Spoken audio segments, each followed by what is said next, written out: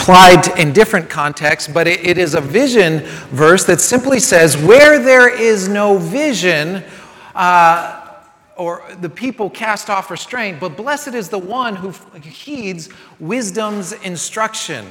So I want to have a conversation tonight about some of the things that are needed to have a vision. Now, maybe the best way I can illustrate this was, many of you know I keep good relationships with my family in Norway. My mom immigrated after the Nazi occupation of World War II.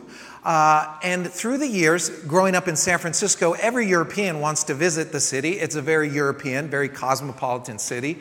But it gave us a great excuse to keep up with extended family. And so for like the last 4 summers, we've had Norwegian cousins staying with us in July in Texas. And a hot day in Oslo, Norway is 82 degrees.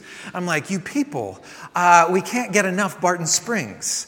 But what's been fun is now they've just started coming through. And so I want to show you one picture. This is my second cousin, Siv. And when Siv was a teenager and I was a wee lad, she's probably about 10 years older than me, she came to live with us for the better part of I don't know, it was a year, but all the boys in the youth group were asking her out. It was quite interesting how they took such an interest in visiting our home.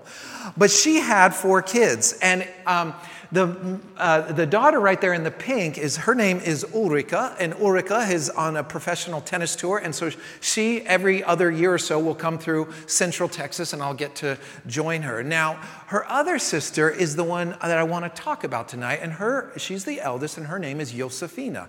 And Josefina has a gift, and it's a family gift, and it's the gift that her great-grandfather had, and his last name was Ikari. And he had this gift for oil painting. And then his son had it. Then it skipped Josefina's dad, but she had it. And at a very young age, she took to painting. Now, think about this. We all come from a very American entrepreneurial society. We think that the first signs of talent, what do? We go online, we create an Etsy account, we try and create either notoriety or income from it. That's kind of what you do. Talent pays, right? And so how can I parlay this into something grander? Except that Grandpa took a long view of it.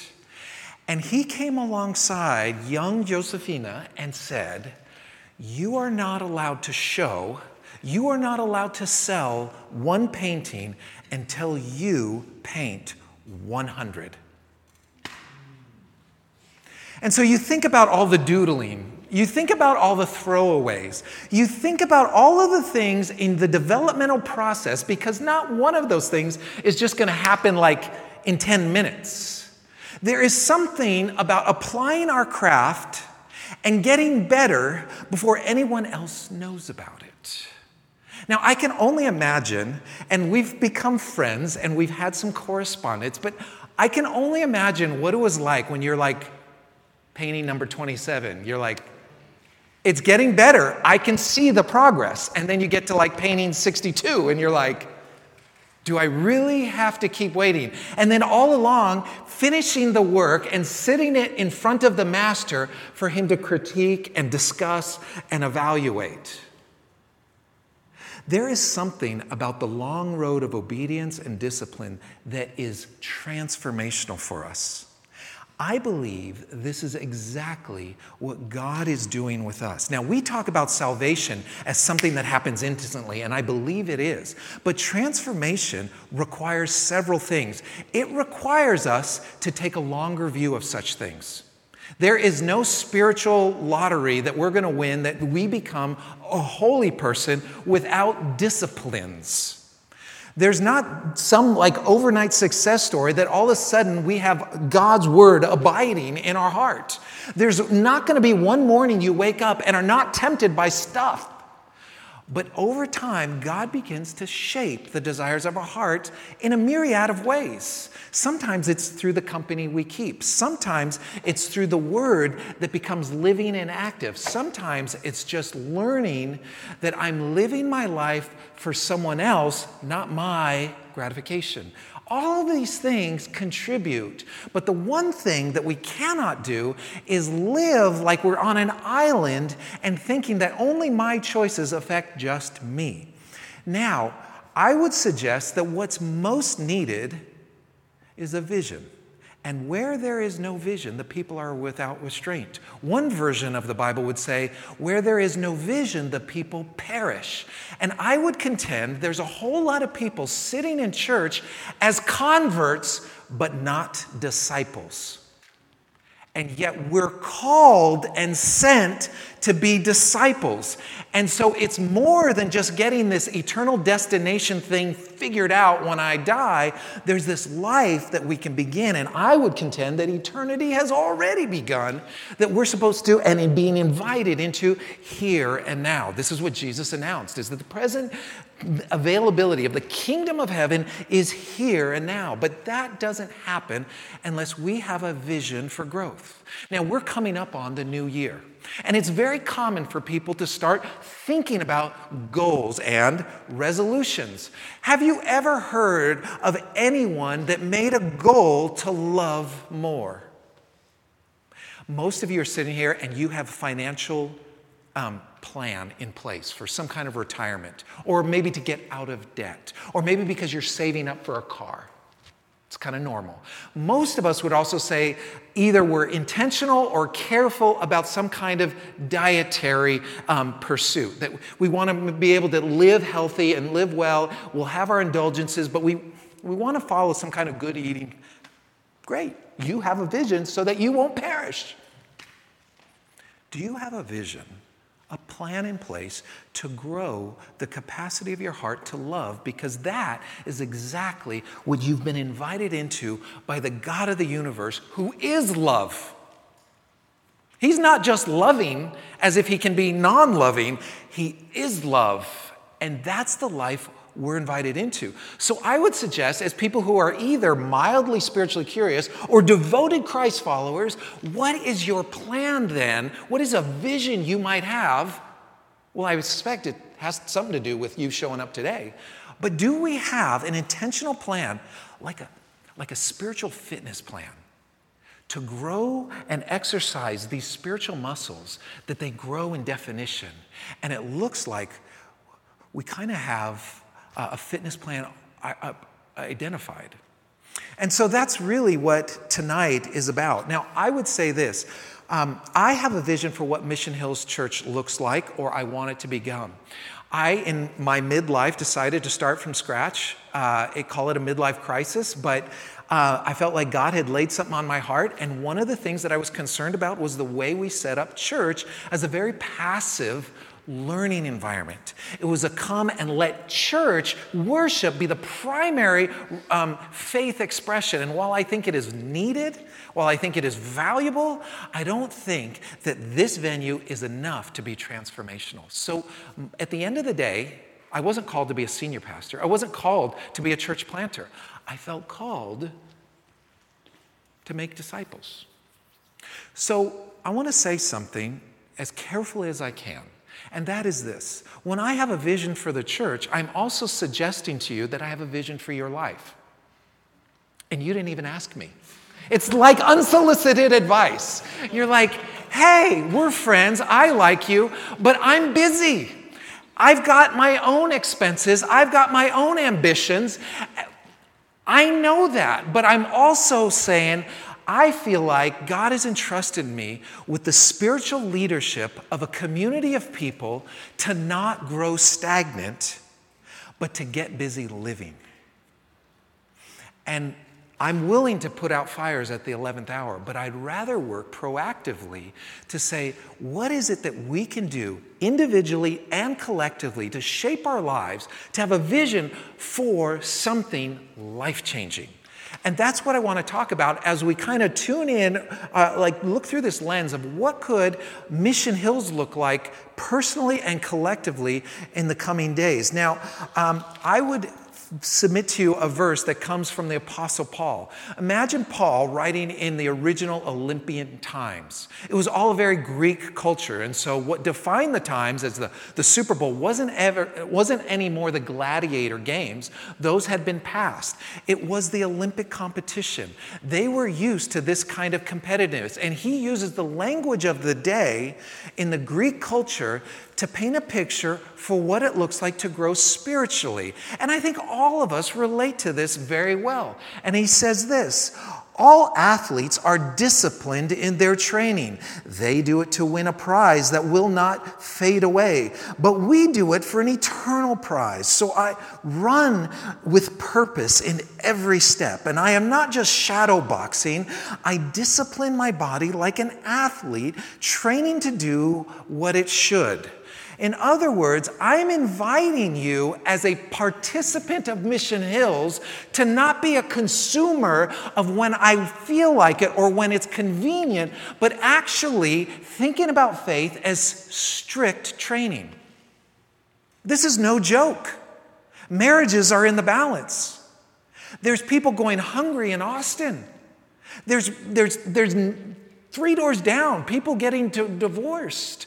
There's kids that are being abused. I mean, we are God's salvation. This requires a level of training. And the training always produces an increased sensitivity, an increased awareness of what God is inviting us into. Not just call my pastor. I believe if you've said yes to Jesus, you said yes to being a full-time minister, regardless of your day job. There is an editor of a magazine that I read called The Plow. It's kind of an interesting read, but the editor had this to say when he talked about our vocation and our calling. He says, when the New Testament writers use the words translated in English as vocation or calling, that is, your day job, stay-at-home mom, empty nester, day trader, teacher, designer, what have you, they are never referring to the work, much less to a particular trade or profession.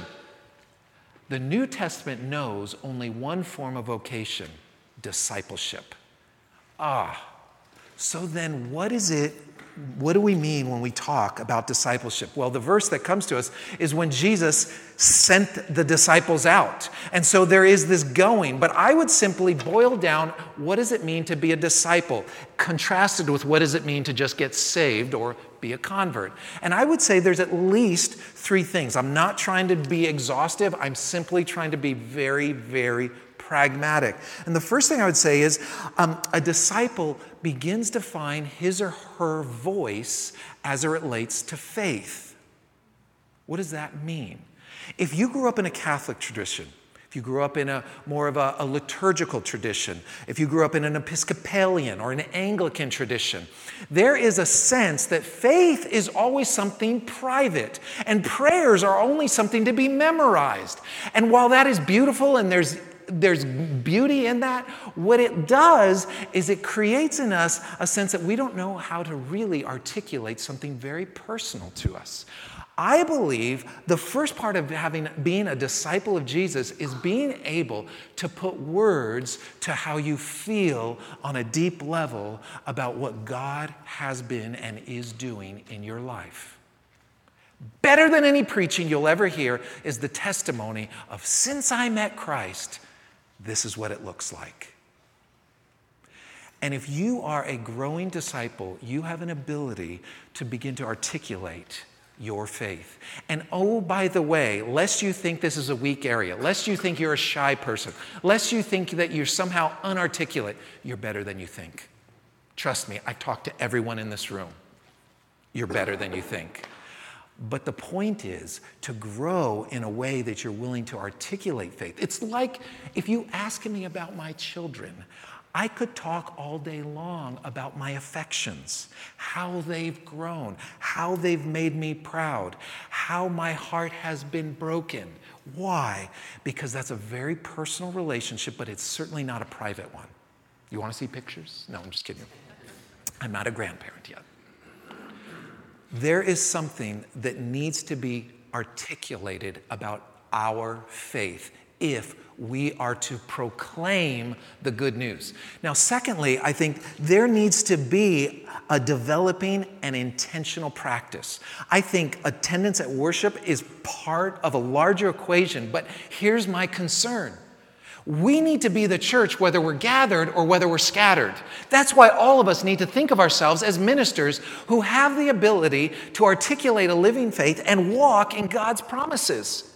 But I wanted to take a set of values, a set of practices, what we call our rhythms, so that you can have some markers along the way, some target goals in which we can not only articulate, but we can express faith in very tangible ways. And so we like to talk about a shared faith that is unique to Mission Hills, but it's simply the yoke.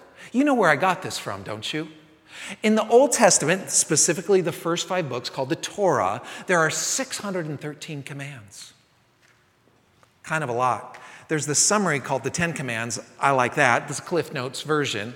But all of the rabbis would have their interpretation of the 613 commands, and they would begin a dialogue trying to figure out how to summarize it best. One master rabbi could name that tune, summarize it in 2 of the greatest commandments. What were they?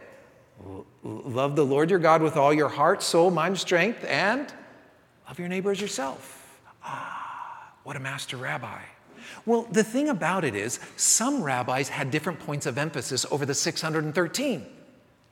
Some would say, Sabbath is the most important, and it's really important that you don't carry this kind of stuff, or you can't walk this far, you can't lift this much. And others would say, no, it's all about the poor. You have to serve the least of these. And so what it means to really walk into, they would summarize the 630 and emphasize social justice. Others would say, no. It's about the quality of your own internal life. And so it's better for you to live in isolation because the world will corrupt you. Every rabbi had their interpretation of what meant following after God, somehow legalistic or challenging. What does one master rabbi do? He comes along and he says, because the interpretation of this 613 counts was a yoke. Every rabbi had a yoke. And Jesus says, come follow me because what? My yoke is easy. Better way to say it is useful. My burden is light. So if you grew up in church that felt like a lot of rules, if you grew up with felt like a lot of guilt, Jesus comes along in this freeing way to work out our faith differently. So all I did in the tradition of the ancient rabbis was define a modern day yoke. We talk about it as generosity, recognizing that simply God is the source, and we're just trying not to save anyone, but save ourselves from believing that we deserve what God's given us. We talk about hospitality as making room for people or learning to receive, but figuring out who God's prepared in advance. We talk about community as finding what we have in common. We talk about renewal as a way to repent or turn the other way, the growing awareness of the presence of God in our life. We talk about gratitude as a form or a discipline of worship. We talk about compassion as simply finding what's someone's need as different than our own. And then we talk about, let's see, I'm just riffing on these now. Gratitude, compassion, generosity, hospitality, community, and apprenticing. We all need to find someone further along, but we all need to have someone we're bringing along. This is what it means to be a disciple. And so I simply call it, we need to develop an intentional practice. And then thirdly, I would say, we need to be able to share it with those closest. And what I think the modern church lacks is the ability to pass on a living faith. What we teach is a Sunday school, drag your kid to church, and it might or might not take. And what I'm saying is there is a living faith that we can impart. And so I like to fancy us sort of a lifestyle church. Not come casually, but take it so seriously that it begins to integrate into all of our life. So what I'm simply suggesting is better events, or even the best preaching, or the best church programs won't transform our lives. They will help, and they do. But the issue is that we have to contend with is always engagement. How will I participate in God's salvation? And so the vision of Mission Hills is to develop a lifestyle that allows you to engage in faith whether we're gathered or whether we're apart. I love meeting your friends and neighbors. I love meeting them in your context or downtown. It's super important to me. And I love being a champion alongside you, but I want to support you in being a minister to them. But think about this. Imagine us, and I'm going to invite you to pull out a couple of things. Imagine us having our 4th anniversary, which is we're having in this February. But imagine what it would be like when we start to have events. And in our events, you're sitting there thinking, oh, we're going to celebrate our 4th anniversary. And it's not, am I coming? It's as the weeks leading up to it, you start praying for Mission Hills in a celebration because we don't want to just give ourselves a pat on the back. We want to throw parties for the sake of others. This year, we're not doing a masquerade. We're not doing a Gatsby party. We're not doing an arcade event. What we're doing is kind of Shark Tank meets Love Your Neighbor. We're doing something called The Pitch. We're going to go to a neutral venue. And we have in our Good Neighbor Fund $2,000 that we're setting aside. And here's what you're going to do. Oh, I want to invite someone to give away money because we're going to hear 3 8-minute presentations from local nonprofits with the basic question of how are you loving your neighbor? Because that's what we're all about. And for the winner, simple majority wins. They get $1,000, and the 2 runners-up get $500. It's a fundraiser, and they don't even have to give to come. Does that sound like something that someone who is just institutionally skeptical would want to come to? I hope so. But the worst thing you could do is not pray leading up to it. And the worst thing after that is not invite leading up to it. Because we, the church, need to make faith and community as accessible as possible.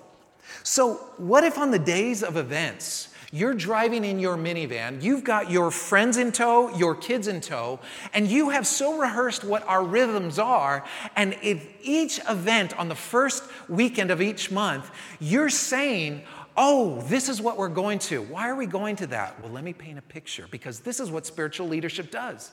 You're imparting a living faith, and you say, today we are practicing hospitality. What's hospitality? Sometimes hospitality means we make room for people. Other times hospitality means we learn to receive from people. But in both cases, we're trying to figure out the people that God's prepared in advance. We call that evangelism. I want each of you to be able to articulate faith in a concise way just like that, so that you're driving your way and you're not talking about what the chores are or what needs to be done. You're actually making it a conversation about why we do what we do. And so I want to introduce you to kind of 3 things that I think we're trying to develop a culture of discipleship around. Now, the first thing is a shift we're going to make. And in 2020, I've just been thinking, now, we brought something to market 3 years ago, and we just kind of made it workable. But we're growing, and we're evolving. We're trying to change. One of the things, we need to grow larger, because I think there's more people that need to meet. I'm hoping we can gain some traction. To date, we have had, on the first weekend of each month, we call it Church's Tribe. What we're shifting that is calling it Church as Laboratory. Rather than gathering for worship, we're going to gather and experiment with what we believe is true about God. We're going to practice our rhythms. But what we've found over the first 3 years is that where we've had the most sustained and consistent success is when we come together for our corporate events. So on the first weekend of a month, we're going to be able to put together an all-church Cinco de Mayo. You know this. Or the pitch event. And so you can go through the months. We're going to put together a croquet derby because everyone needs to bring your playing partner. No one's actually good at this. We're calling it a barefoot formal. So coat, tie, shorts, and bare feet, some old bridesmaid's dress. And you show up and we're going to eat comfort food and play croquet. And if you're as young as 7 years old, you can play croquet. And you have to bring a partner to play with that doesn't go to this church. Why? Because we believe in hospitality, and hospitality is making faith and community accessible. So we're going to put together a women's retreat on the first weekend and then do a guys and kids event while the women are gone. We want to have a folk throwdown where it's kind of a short set, kind of a music turnover. We have some people that B has been investing in for years, and we're just going to bring in a short set. We're going to bring food in. But it's a very Austin way to say, how can people who are spiritually curious but institutionally skeptical put their toe in the water and get around the community of faith, because there is hope on the other side of that. We've done Lake Day, where we bring in a lot of immigrant friends and bring them out to the water. I mean, when they get behind a boat and go tubing, that's like going to Six Flags for them, and they've never done that before. The most they've done is rowed a boat. And then we talked about doing a sip and slide, where it's like 100-foot slip and slide, but we want to have like sippy cups, and we want to have like food, and we want to put together gift boxes, and everyone bring contributions to support some of the foster care ministries that we're part of. Barbecue and trivia is something we haven't done for a couple of years, but who wants to wait 4 hours for Franklin Barbecue when you can show up and for $20, just go right to the front of the line and get your fill of Franklin's Barbecue with some trivia, with a little singer-songwriter, and some fun prizes. Oktoberfest, Fall Retreat, Conspiracy of Compassion. These are some of the things that we want to do collectively on the first weekend. These are not take the Sunday off. These are when you put your kids to bed at night, you're praying for these events. And you're asking your kids to consider, who should we be bringing? And you're letting those names surface because, friends, we've got some room to grow. But we've got some lives that we need to invest in for healing and wholeness. The second thing that I want to begin to evolve is what I call Tribes 3.0. I say it 3.0, so if you've been around here, you know this. For the first year and a half, we introduced Tribes, and we were meeting on alternating weekends. The first and the third weekend was Tribe. The second and the fourth weekend was worship. It was great, but we called it two sides of the same coin called church. And it worked well. We had 3 tribes at the time, except that people were constantly saying, is this a worship week, or is this a tribe week, or when do you guys meet? And it was really inaccessible unless you were on the inn. And so a year and a half into that, we tried to introduce something that said, well, we're going to start worshiping 3 of the Sundays a month and then keep the first for tribes. And then we asked tribes to find a secondary meeting during the month. It worked half as well, not quite optimally. But what we found is it was not enough to grow and develop a sense of community meeting once a month. And so what we want to do now going forward is we want to say tribes are going to meet locally, but we want to have one meeting where tribe leaders bring adults together and have a conversation and a prayer. Now, the discussion guide will be provided. The content will be provided. You just have to kind of carve out maybe once a month that you say, we're going to have a babysitter for 2 hours that we can actually have meaningful dialogue for. There's a second meeting, and this is what's new I want to introduce, is a huddle meeting. And this will have a separate leadership because, frankly, our tribe leaders are really tired of corralling people to gather and meet. It's super hard because imagine trying to get your schedule, let alone like 6 other people, family schedules together. So we want to have separate huddle leaders. And a huddle leader will basically be a part of that group, but gather the men up a second time, and then another huddle leader will gather up the women. So what I want you to do is see, this is a part of the extended family of faith. I need to find my contribution. And if you're a huddle leader, you'll still have the same discussion guide. You'll still have the same content. You might be sort of championing what we're doing for Lent, doing the new normal. It might be notes and questions based on a message I'm giving or a rhythm we're working our way through. But I will provide the kind of content to give your meeting time the kind of substance that I think people are looking for. But here's the thing. This small of a church doesn't need to think about developing community because we're small enough that we can keep up with each other. But if we stay here, this is not what God's called us to. We have to build the infrastructure to grow for more faces. And when we get up to 100 and when we get up to 200, we need the infrastructure in place to be able to nurture one another, because I can't be on everyone's speed dial, being the only shepherd leader. We need the infrastructure to share the shepherding load. And this is how I want to do it, and I want to do it as locally as possible. And if people in your neighborhood will come to your women's huddle or your men's huddle, great. They don't have to come to Mission Hills. But we want to be able to invest locally, because what are we doing as disciples? We're learning to articulate a living faith. We have an intentional practice, and we're learning to impart it to those closest. The third thing that I'm so excited to introduce for year 4 is our youth tribe. Could I get an amen?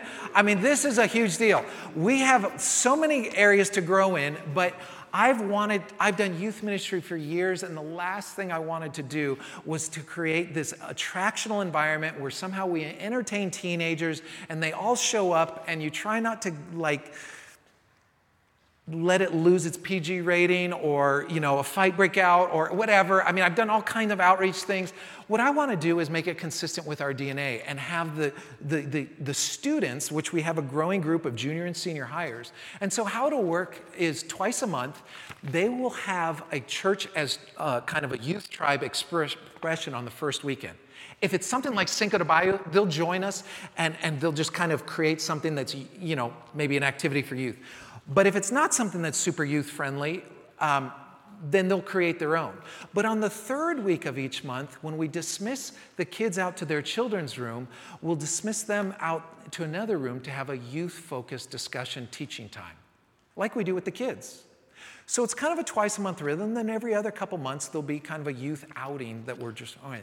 And the reason this is all possible is because Wesley, who has had his kind of some experience with youth ministry, he's currently working for Upper 90, which is a youth-focused, a nonprofit endeavor that gets to combine his language skills with his soccer passions and his heart for the least of these.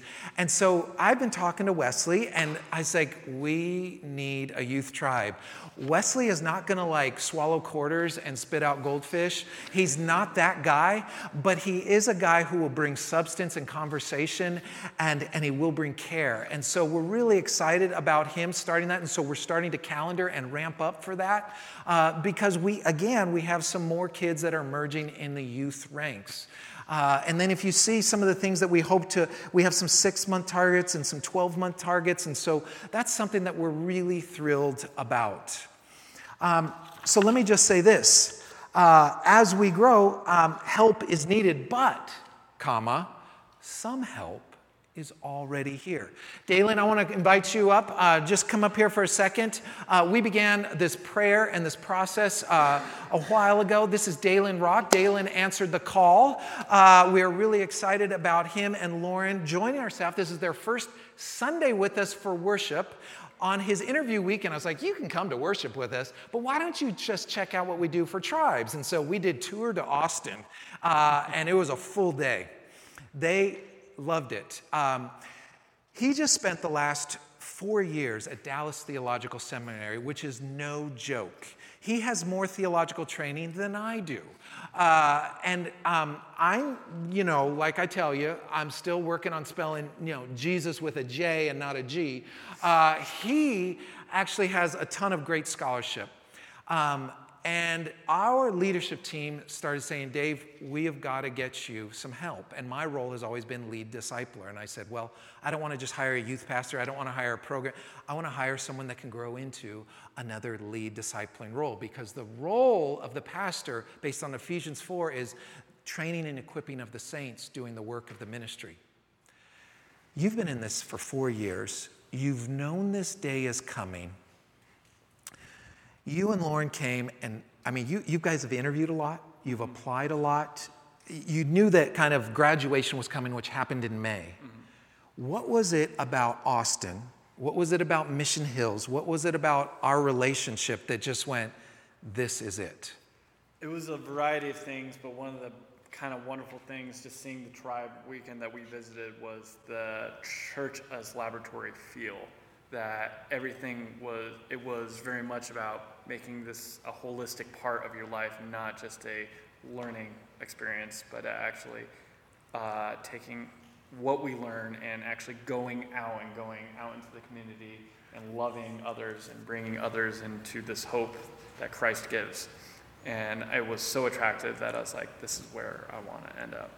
I have to share one thing that it would be the opposite of you had me at hello, but it was at the end of our weekend together. I guess it was you had me at goodbye.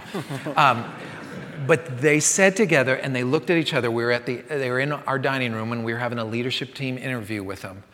And they said, listen, I understand if we're not a right fit. We're conducting a multiple candidate search. But he says, we've been interviewing, we've looked a lot of places. Even if we're not a fit, we found something here. We want to go do this somewhere. We're going to do this. And so when we heard that, we felt such resonance, right? And so we were like, well, that makes me feel good. One of the things, and you'll get to hear more of his story, Dalen didn't grow up in church per se. He was not a church brat. He grew up in a broken home, but he had kind of a come to Jesus literally experience at the University of Oxford in England while studying abroad while he was in college. And so he didn't come to us with all the church trappings of this is how church always looks, and that works well for Mission Hills. Everyone scratches their head when they're like, can churches do this? Including my parents. Oh, he's talking them off the ledge. Yes, Jesus is in this place too. Here's what I want to do. And we're not done yet, but Lauren, would you come up? And then I want to ask the elders, just kind of Connie, would you come up, and Chip and Gary? I want to just have a time of commissioning that we just agree together with this new couple. We thought it would be fun to just pound you like a baby shower, but pound you with pounds of stuff that go into your pantry and celebrate your arrival here. And then Georgette, would you come? This is Lauren's mom. And here's what you gain in a mom. And I told her when I met her, this was the first time I met her today, I was like, I can always tell someone who's been well-loved. And so one of the things you get with the in-laws is you get an intercessor. Because now the kids are getting involved in trenches. Now the kids are getting involved in the hard work. I feel like we gained an intercessor here. And I said, would you just lead us as we lay hands on them and pray together? I will bring the anointing and you bring the words. But can we just all agree together in prayer for them as we commission them for ministry here at Mission Hills Church? Can we do that? So let's just lay hands on them. And go ahead, Georgia. Father, my heart is just full of gratitude, Father, for who you are, and also, Father, for what you have done. Pray that they're often a gift. Father, I thank you for Lauren and Dalen. I thank you for their heart and their love for you. Mm-hmm. I thank you, Father, that you have heard the prayers of not only me and Ken, but so many other saints. Thank you, Jesus.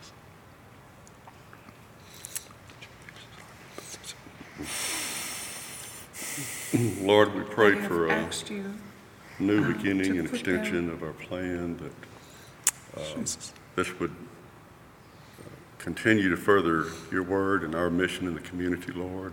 Pray for the right couple. Thank you for blessing us with this great couple and for showing us your plan for our lives and for our church. And I thank you, Father, that you have put them in this body of believers. I thank you, Father, for the work that you've already started here.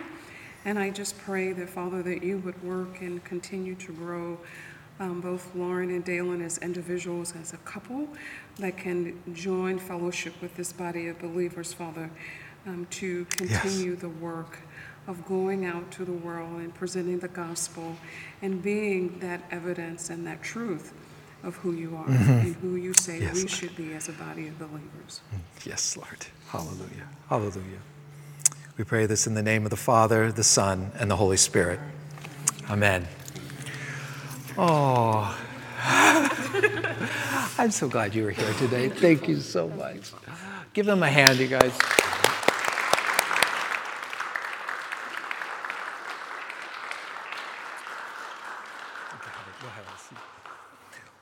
Well, let me just say this. Help is needed. And so there's a couple of things I want you to begin praying about.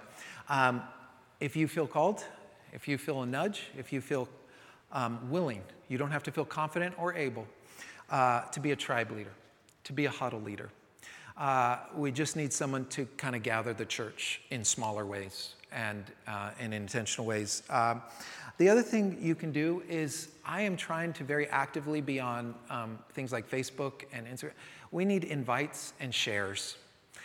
We need to get the word out about what we're doing here. And it doesn't go without prayer, but if you can kind of pass the word along as you have kind of steward your own circles of influence. And then the other things that I would say is we have a need for more help in our liturgy. And if you come early, we gather for prayer, and I'll describe to you what liturgy actually means. It is the word worship. And in the Latin, it means the work of the people. It is the fact that we're not coming to a service to attend, it is the service of the people. It's making and setting up coffee. It's setting up chairs. It's putting out sound equipment. It's making sure we have what we need. It is our family business.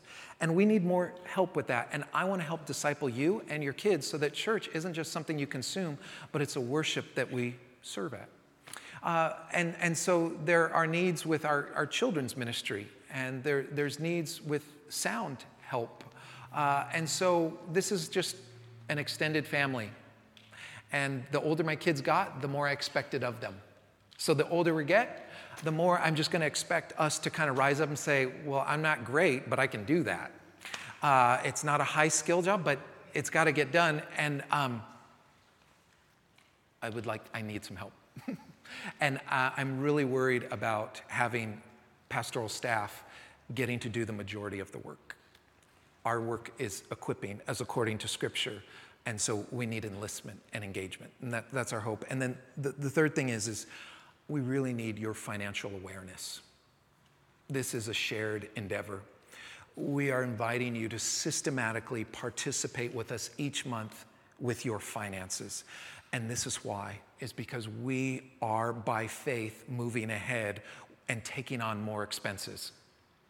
And so we're asking you to financially think about us, because when you want to grow, it requires you to spend more. And we're just saying, Lord, we have with the lowest overhead, we're not a high production, obviously, we keep a low overhead, and so we built up some reserves, but now we're going into spending mode. And I'm asking you to go into giving mode. Partner with us step by step. Pray about it. When you come to the end of the year, as you think about bonuses, as you think about year-end contribution, but even more importantly, as you get into next year and you think about financially partnering with us, I don't even like to say 10%, because I think that robs God. Because I want to be sensitive to the chance to give more. And that's been Laurel and I's journey all along, is not to limit God to just 10%, but if you need a kind of a rule of thumb or at least a short-term goal, start there and trust God in these things. Well, I started out by telling you a story about Josephine, and I was there in 2011. And my mom, and you have to understand, the Grandpa Ikuri, we had his oil paintings hanging in our dining room. And there was one in our living room. I knew it. And it was always these classic Norwegian landscapes. And if you know the colors, it's like a mustard yellow. It's like a barn red of these the summer cabins. And there's these fjords. And it's always very beautiful landscapes. My mom had been after Josephine, knowing that she had the family gift. Oh, Josephine, would you just give me, I will pay for it, but I want one. I have one of your grandfathers. I have your great-grand. I want one of your paintings. And she always told him, well, thank you, Tante Torin. That's so sweet. But Grandpa says I can't give or sell one of my way till I do 100. But when I was there in 2011, we took our kids for the very first time. And when we went out to the summer cabin to visit Sieve, Josephine wasn't there. But we brought our family in, and as we walked in their mudroom, there was a picture sitting on an easel. And as we walked in, she said, Josephine couldn't be here today, but she's preparing a gallery of 100 paintings that her grandfather has now approved. But this is number 101, and she wanted your mom to have this. That has so much meaning to me. It's a family piece, and it was hanging in San Francisco at my parents' house, and they sold the family homestead after 43 years. And all my mom could do is say, David, take it back with you. I brought it from Oslo back to Austin to San Francisco, and then she brought it back and said, no, I think you should keep it. You know, there is this idea that I want God to do something right now, yesterday.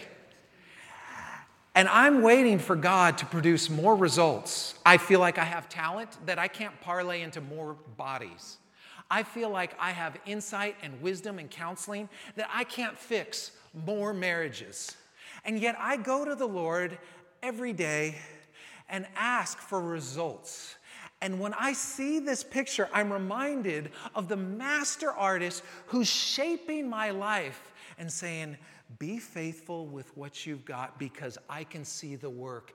And what happens in you, Sunday, is better than what happens even through you.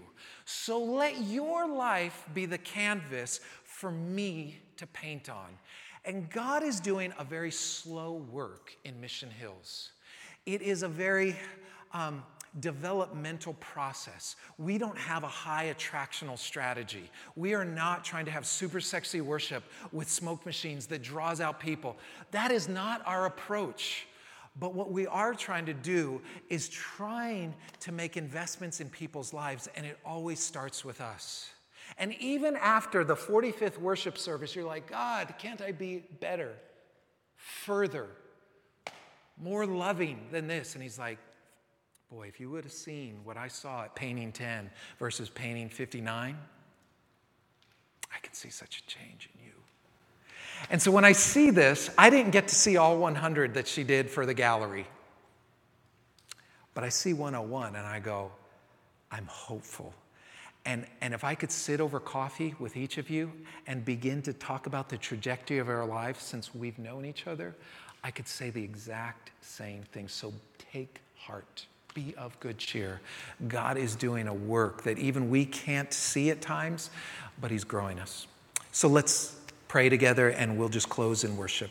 Our Father in heaven, continue the good work you began. Thank you that you are like a master artist who sees the growth, who sees the potential, and you do not leave us as orphans, but you court us into intimacy and learning how to love and reflect your love.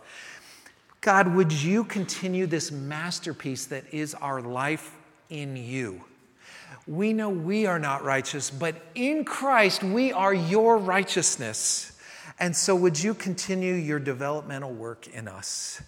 And would you grow this church in a way where we're not just seeing conversions, we're seeing disciples. And we're not just seeing people come in, but we're seeing people sent out. And we're seeing a living, reproductive faith because we know how to articulate it, practice it, and give it away. And so we pray this in the strong name of Jesus. And all God's people said, amen. Let's stand and sing and raise our hallelujah.